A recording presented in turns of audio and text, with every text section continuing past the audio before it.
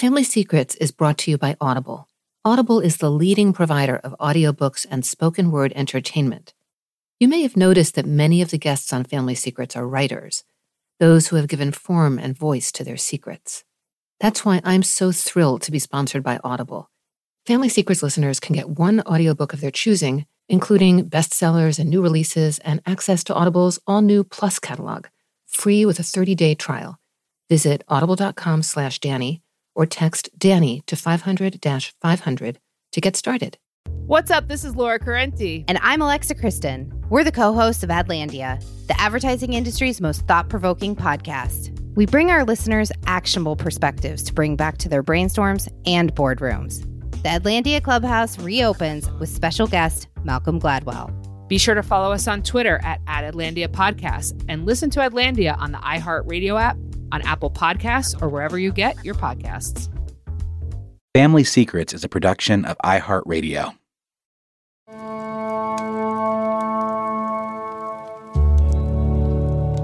We decided not to tell the kids. Marla knew that once our 3 daughters understood that their mother had been given 1,000 days to live, they'd start counting. They would not be able to enjoy school, friends, their teams, or birthday parties. They'd be watching too closely how she looked, moved, acted, ate, or didn't. Marla wanted her daughters to stay children, unburdened, confident that tomorrow would look like yesterday. We threw everything at her disease: lectures, research, involvement in cancer organizations, yoga, meditation, teas, and soups. She even went to a storefront healer who lit incense, read her palm, and led her in prayer. He declared her a badass because of her restorative powers. It was a nickname that I promoted with all of her doctors and nurses because it was not only hopeful, but true. She didn't just buy time, she cheated it, squeezed months and years out of it. Marla was a statistical freak, an aberration, an outlier. 1,000 days landed firmly in our rearview mirror. That's John Millman. John is a New York City-based real estate executive, and this is a story of a devoted husband and wife making a painful choice to keep a shared secret from their children, a complex and challenging decision made in the name of love. I'm Dani Shapiro, and this is Family Secrets, the secrets that are kept from us, the secrets we keep from others, and the secrets we keep from ourselves.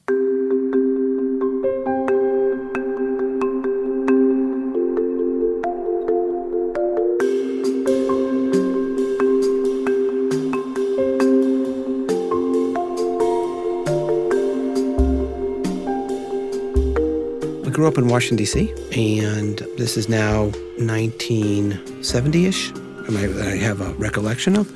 My father was a rabbi, and he was a somewhat of an avant-garde rabbi at that juncture, in that he only wanted to be a rabbi in metropolitan areas, not in a suburb, so really inner city. And so the first synagogue that he was at actually was at a church that shared Friday night and Saturday with the synagogue, and they took the cross out of the room, and they brought the cross in, and they brought the arks in, and back and forth. Unusual for those days. Very unusual. So there were many politicians and others in the Jewish community that migrated to his synagogue, and before you knew it, he had 500 families. But even though John's father's congregation was growing in leaps and bounds, there weren't schools nearby that were academically strong enough. So John commuted each day to a Jewish day school in Silver Spring, Maryland. This meant he didn't have a real childhood in the neighborhood because there weren't really any other kids. So John grows up a rabbi's kid with his own set of parameters and expectations. The community keeps an eye on the rabbi's kids. There are proper ways to behave, an image to uphold. And then, in 1977, John's dad's big opportunity comes. He's the last candidate of over 50 rabbis to be interviewed at the largest synagogue in Boston. He got the job.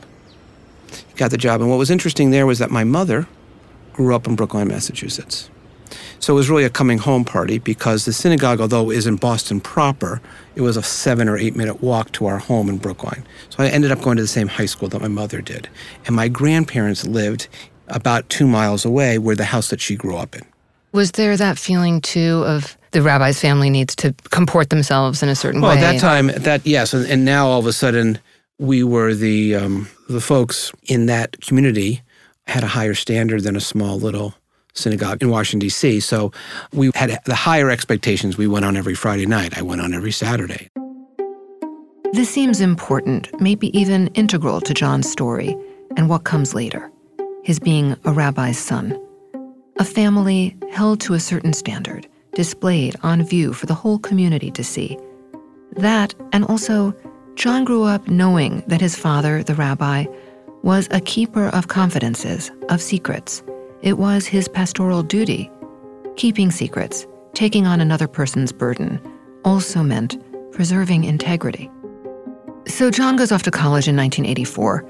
He wants to get as far away from home as he possibly can, and his father tells him he can't cross the Mason-Dixon line or the Mississippi, so he winds up at the University of Michigan. He meets his future wife, Marla, when he's a senior and she's a junior. They're with a group of mutual friends who are all playing a game of intramural co-ed football. For the first couple of games, I just kind of bossed her around, like, you need to do this, you need to cover there, you need to do this. And I really didn't have a relationship with her. And then we went out as a group to a bar or pizza place after one of the games, and I got to know her. And she was actually dating or seeing one of the other guys on the team, and his name was Evan. And I called up Evan, because we were pretty friendly, and I said, Evan, I think I connected with Marla. I understand you may be seeing her, or I'm not sure you're dating her or whatever's going on, but do you mind if I ask her on a date? He said, sure, we're just friends. It's no big deal. No problem. I have no problem. Appreciate you asking and have fun. I think that was a Tuesday. That was, I think, November 4th. The Thursday, November 6th, I called her and I said, what are you doing tomorrow night? And we went out on a date. And that was 31 years together after that date. I just knew that there was something about Marla that I wasn't letting go of. John graduates, then finds a job very quickly in the real estate business in Chicago. He and Marla commute back and forth, and after she graduates, she joins him in Chicago, where she begins working as a graphic designer. They get 2 apartments because their parents don't approve of a 21 and 22-year-old moving in together, and they keep up that charade for a year and a half. Then John decides to go to business school. He's ambitious and needs another degree, and the 2 of them head down to Chapel Hill, North Carolina, but not before Marla's dad corners John and asks the fatherly question, what are your intentions? John's intentions, it seems, from the moment he first meets Marla, are to spend his life with her. They get engaged on Marla's birthday in 1992. So in 1993, we got married, we went on a honeymoon, and I started work 2 weeks later because I had no money. And she found a job pretty quickly as well in the graphic design business. She was pretty talented, and we started our lives. I was a lowly associate at Bankers Trust in the real estate investment banking group, calling on clients and doing pitch books and raising money, and that's what we did. We stayed in New York for about 6 years, and then we moved out to the suburbs in 99, right when just before our second was going to be born. So your firstborn was born in the city? Yes. They were all born in the city. They were all born in the city, yes. They were all born in the city. 3 daughters. 3 daughters.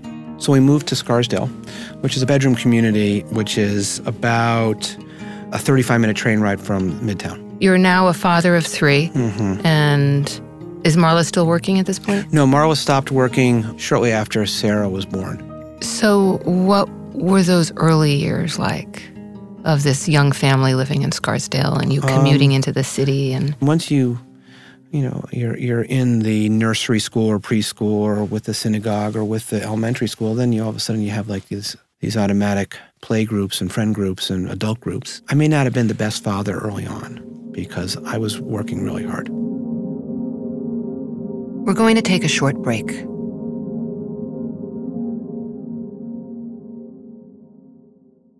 Family Secrets is sponsored by Audible. As communities around the world confront new challenges, including social distancing and school closures, many of us are looking for new ways to relax and feel connected to the world, to ourselves, to one another. Whether that means getting lost in a historical story, a memoir, a work of provocative nonfiction, or a juicy celebrity biography, I know that stories help. Stories pierce our solitude and make us feel less alone. Audiobooks are such an intimate form. It's why I love them. We can just close our eyes, take a break from Zoom, and get swept away. I listen to Audible originals, audiobooks, guided wellness programs, even comedy, as I'm walking my dog or folding my laundry, or behind the wheel of my car. Thousands of titles right at our fingertips. That's such a gift. At any time, but particularly during these times. Start your 30-day trial with Audible and get one audiobook plus access to the all-new Plus catalog for free by visiting audible.com/Danny or by texting Danny to 500-500. What's it like to drive the Volvo XC90 plug-in hybrid? The thrill of a 400-horsepower T8 twin engine. The joy of impromptu road trips. And the serenity of electric power in pure eco mode. Visit a DMV Volvo retailer today to experience the XC90 Recharge plug-in hybrid for yourself.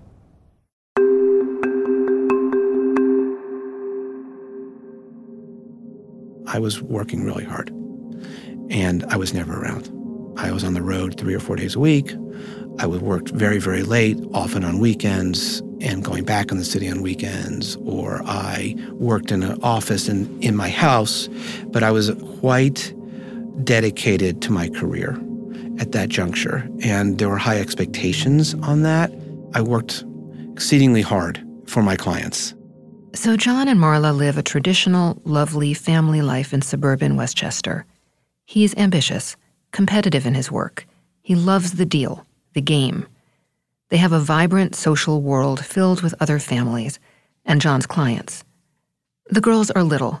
He's a devoted dad, though he also describes himself as distracted, not quite as present as he wishes he had been, now that he reviews history. His phone is never far away. Still, he's always at their daughter's recitals and sporting events. He and Marla are in the thick of abundant, busy, burgeoning lives.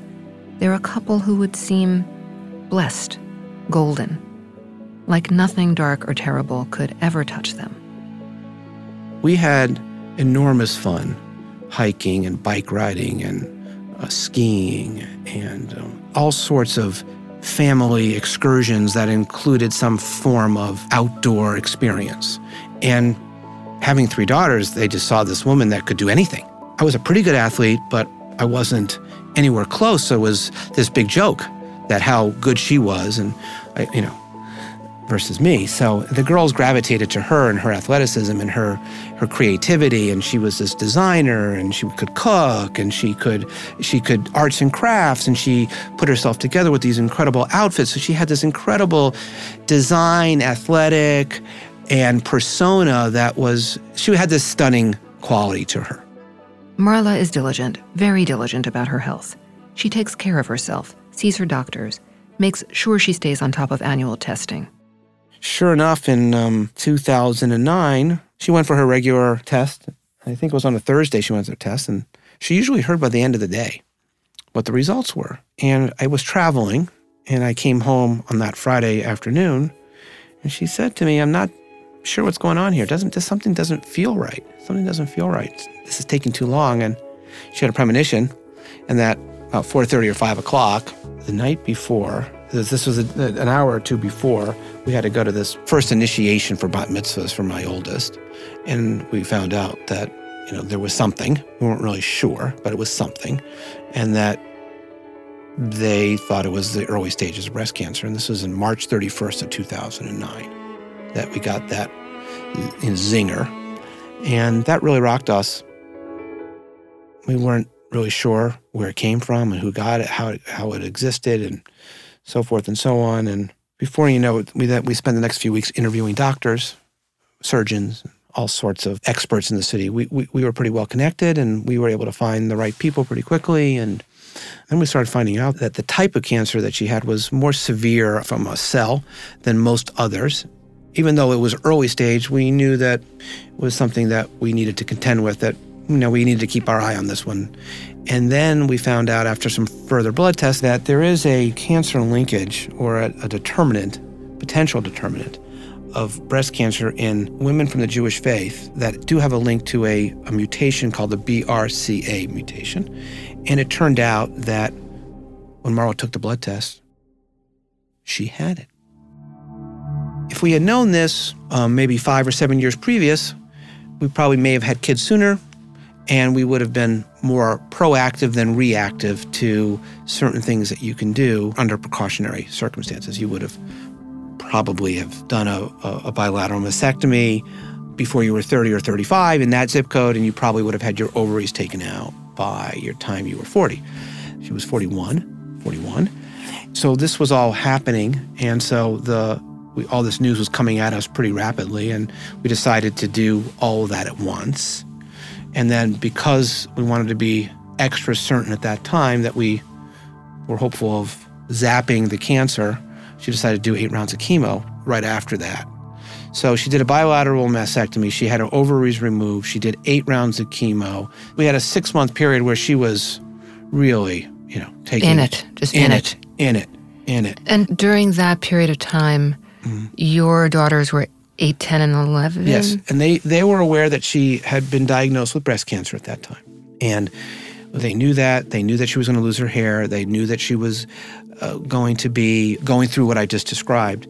But Marla took a very different approach to that. It's more mind over body, and refused to change her lifestyle for this diagnosis.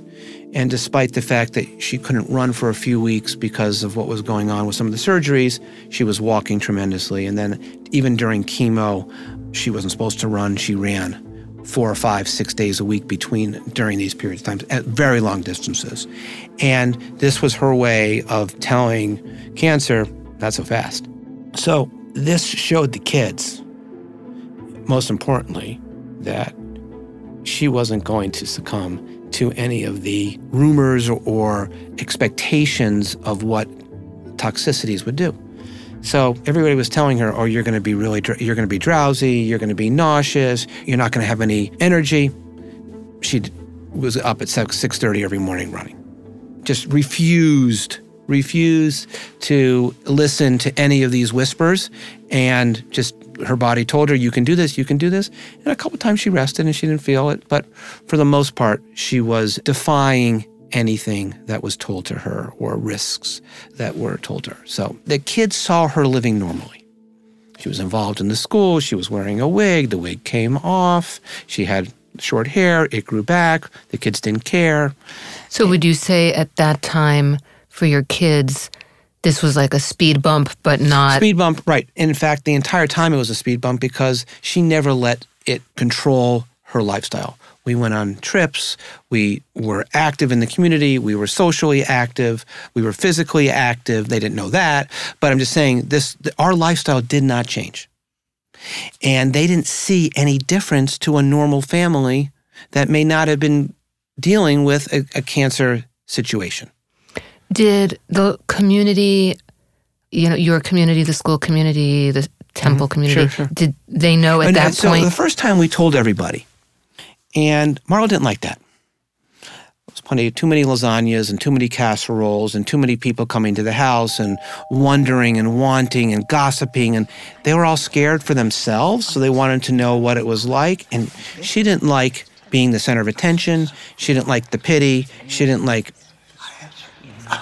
any of that aspect of it. So fast forwarding, when it came back a couple years later, she refused to tell anybody, except for blood, except for the children. So just in terms of clarity, her cancer after the chemo, after the surgeries, went into remission. Yes. And the hope was, we're done with this. Absolutely. This is a chapter, nothing more, we're finished. Right. We're finished, and for that next year and a half, you would never have known. She felt good about her body. She liked the newly improved. That was important to her in terms of her body. She wanted to feel good about it, and she felt that she had licked it, and she was very involved. And at this time now, we're involved in a big side of our community with the bar and bat mitzvahs. And so that was a big part of Scarsdale. And the kids, there was a relatively, I would say 30-35% of the community is Jewish. So, and our kids were now going through it every other year. So we had, My hat is off to you. Many of those. So that part, and Marla loved to dance, and she loved to celebrate other people and herself. That was a big part of it. So she found, I would say, an ability to celebrate more after she had this, first scare. You would never assume, oh my God, she's incredible. I've never seen anything like it, because she just blocked it away and put her elbow into it and just threw it off. And the doctors were amazed, and every 3 and 6 months, she got Queen Bill of Health. Marla always was touching herself, always feeling. And she was always doing her own little probing in areas, in her lymph nodes, in her ears, and her cheeks, and her anywhere. But this area here in her, the clavicle area, she was always focused on. And she felt a little pee. And this is a couple years after the first diagnosis, almost to the day. We didn't like March. March was bad for us. So she found a little pea, the size of a pea, on her clavicle. We went back to Sloan Kettering. I'll never forget the doctor said, "You've got metastatic breast cancer, it's back." I said, "How could that be? She's doing great, she feels great." He said to me, "If it's non-Hodgkin's lymphoma, I'll kiss the floor that we're on." The chemo didn't work, he said, because it didn't get everything. So sometimes it leaks upwards into this area. So this is a normal type of breast cancer cell that was not zapped. Marla's doctor knew even before the pathology was done. He was an expert. He had seen this many times before. Of course, the pathology confirmed his worst fears. Conventional chemotherapy had done what it could and ultimately had failed. Now it was time for specialized clinical trials. The best of these, for Marla, was being conducted at Dana-Farber in Boston. Their daughters at this point are now almost 14, almost 12, and just 10. Marla and John make a decision not to tell them that their mother's cancer has returned. We were told 1,000 days early on. They were not happy giving me that number. I pressed, because no doctor wants to be on the spit, churning around with a date certain. His line was, it's around 1,000 days, but go live your life as well as you can. Marla did not want to tell anybody. And then we got on to this process, and she felt good. And the trial was working and working and working. And all her counts and all her numbers were below before where she was previously. So she said, I feel good. I'm just now running up here to do my scans and so forth, and coming up here, maybe instead of 3 or 4 times a month, it was 2 times a month. Once in a while, it was 1 time a month. But she wasn't blinking. She wasn't changing her lifestyle. And she was still playing tennis, and she was still running, and she was still running with the kids all over to their sports and all their activities, and she was still hosting birthday parties and whatever the case. So she's like, okay, this is just the way my chronic disease is going to envelop my life. So the longer that she went, the longer she felt like, I don't have to tell anybody because I feel fine. I have 2 questions. Sure. One is, I think I really understand this, and I think I, in many ways, would feel the same way. But the feeling of, I don't want people to know, I don't want people to talk, I don't want the casseroles. Was that, do you think, is that pride or is that privacy? I think it was simpler than that. She did not want her kids' lives tickled or affected or bothered or any type of noise associated with her to link and make them worry or wonder.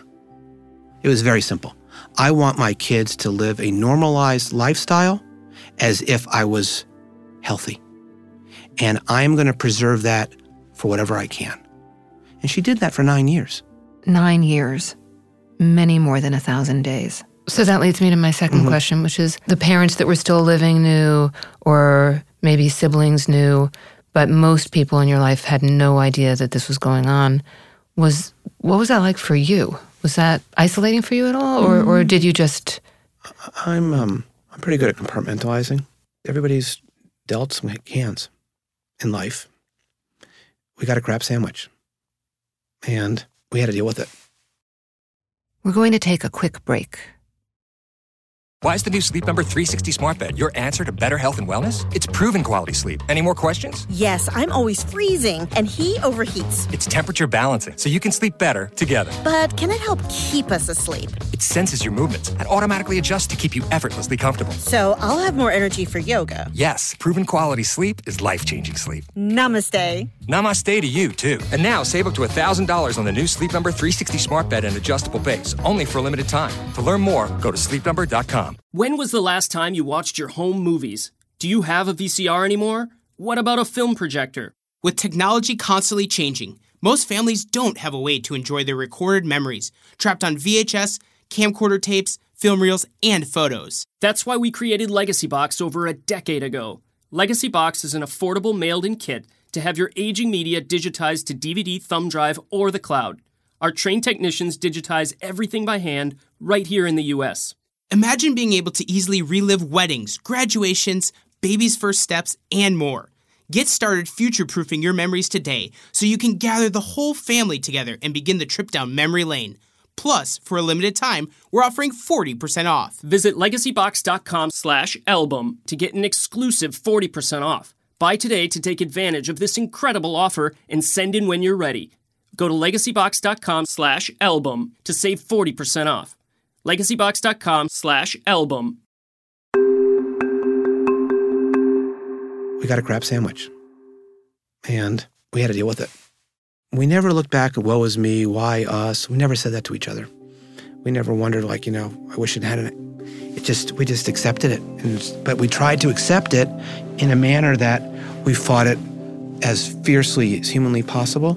We used every access point that we possibly could, from a relationship standpoint, from an involvement standpoint, from traveling around to different hospitals to meet different doctors, to learn and to educate ourselves. So, but there was nothing we could do. This is not, hey, I broke my leg and it's going to mend. We thought the first time that we'd get it. We knew the statistics were against us. And then even the second time, she outperformed and pushed the boundaries, 3.5 times more than somebody else should have, and enabled our kids to go through their puberty, their adolescent teenage years, their high school years, tough times for girls. Not easy time for any girl. Saw them get into their colleges of their dreams.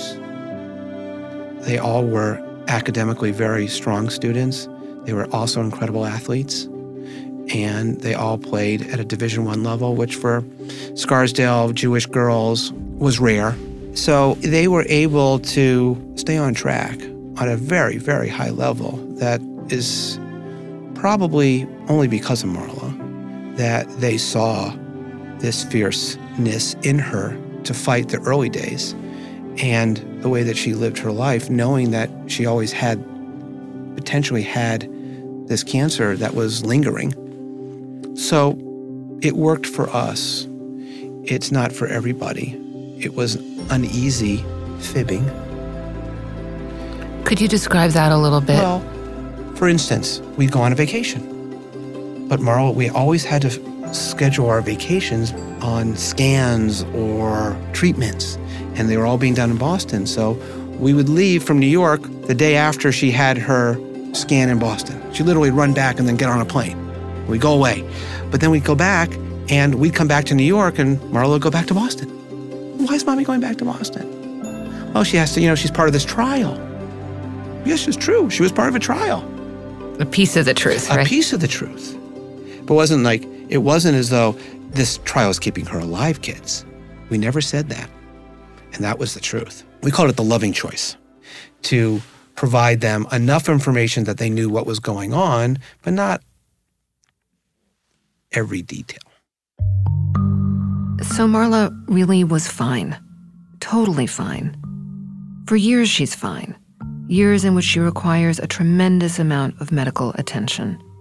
Sometimes she wears a wig, but otherwise, you really wouldn't suspect that she's dealing with a terminal illness. No one knows. But then, In 2018, with her girls now all highly competent young adults, Marla starts running out of options. She's churned through every possible clinical trial and conventional medicine. She begins to develop tumors around her clavicle again, and these are pinching her vocal cords. She has radiation, and a port is put in. This, of course, becomes harder and harder to keep hidden. She has to change the way she dresses. No more summery outfits, nothing low-cut or sleeveless. She wears scarves around her neck. I just thought because she had this ability to regenerate, even when the trial, they didn't think a trial was going to work, it would work for 6 or 9 months, and which was unheard of. Most trials really work 8 or 16 weeks.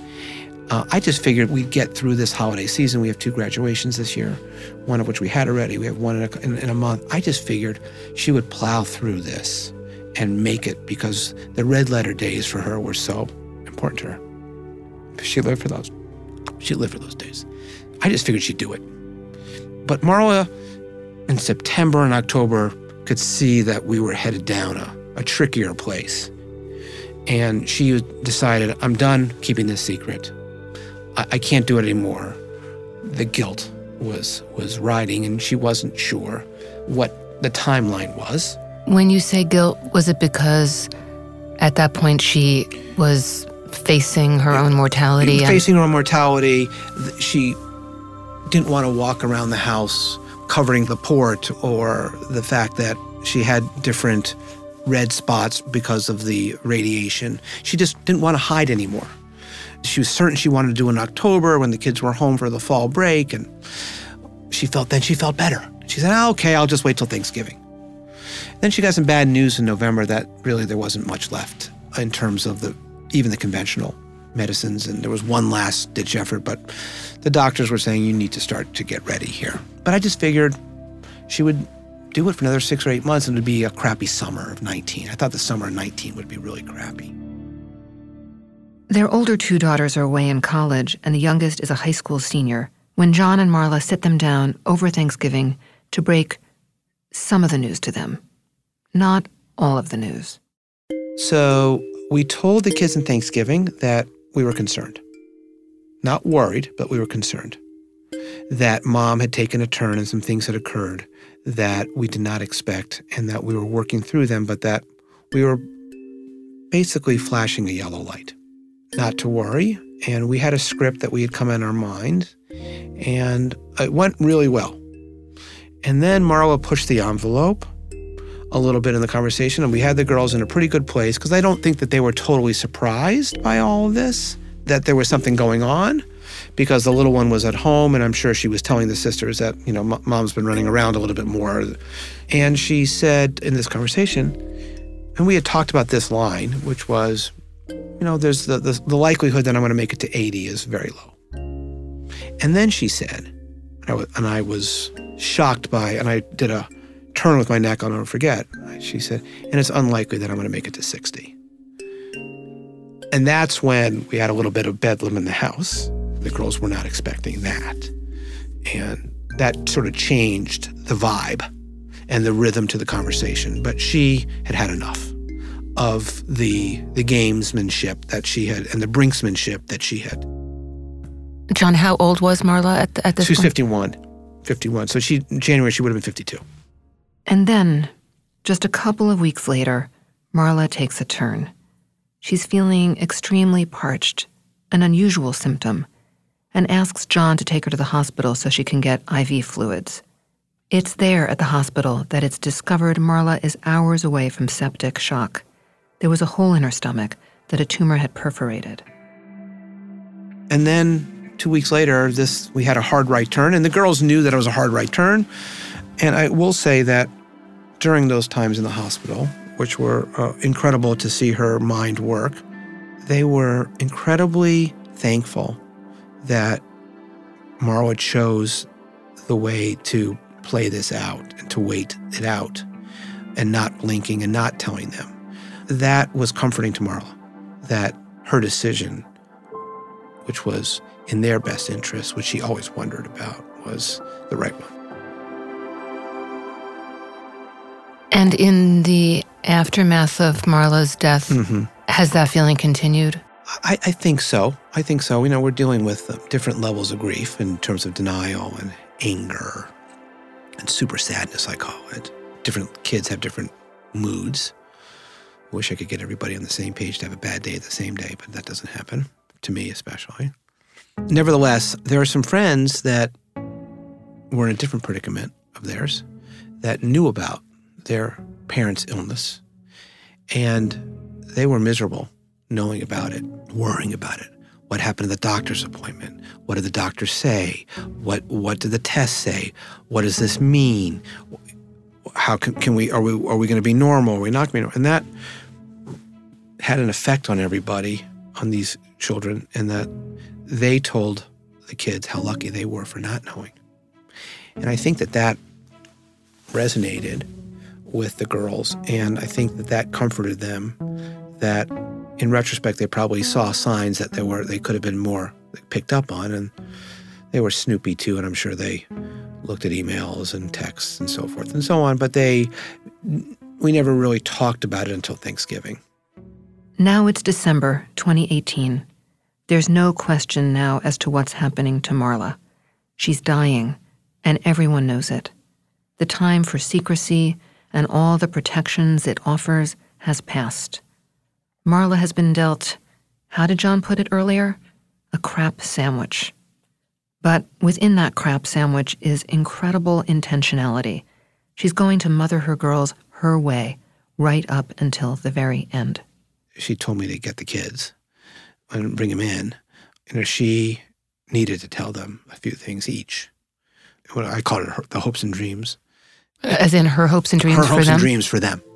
Hopes and dreams for them. And so the 3 kids were in there, and we each have a parent that's alive, so they were there. And one of Marla's brothers were there, and we had a family friend who was our housekeeper, who was also a caregiver to Marla as well.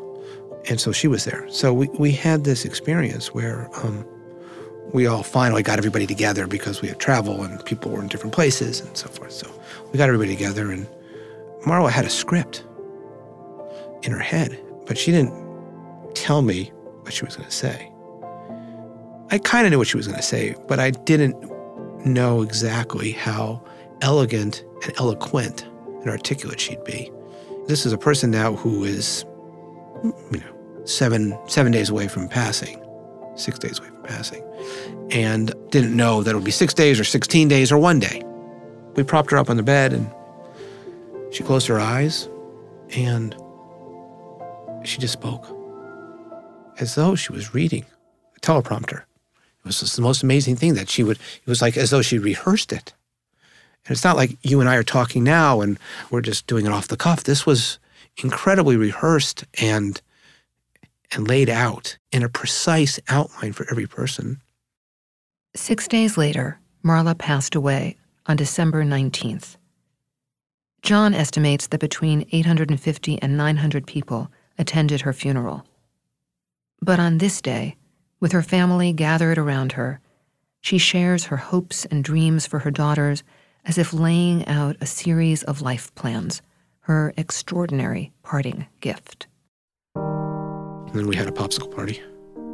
A popsicle party? We had a popsicle party, and then we played this game, Cards Against Humanity, and she was a judge. And we had lots of hooting and laughing, and she had this very tart sense of humor, and she was, she was in full force.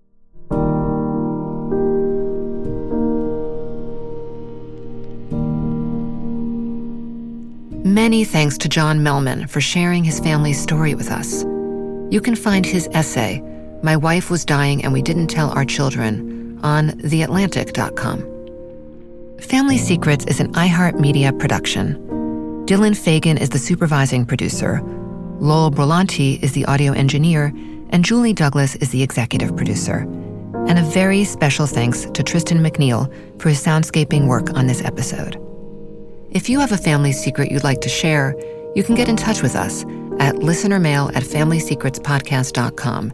And you can also find us on Instagram at Danny Writer, and Facebook at Family Secrets Pod, and Twitter at FamSecretsPod. For more about my book, Inheritance, Visit DannyShapiro.com.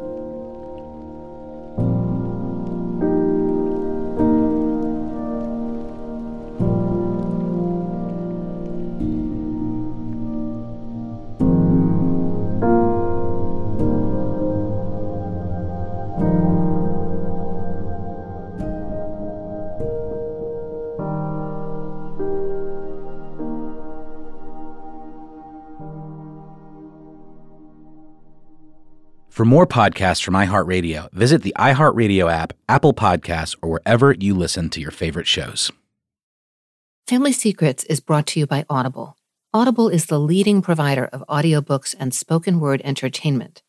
You may have noticed that many of the guests on Family Secrets are writers, those who have given form and voice to their secrets. That's why I'm so thrilled to be sponsored by Audible.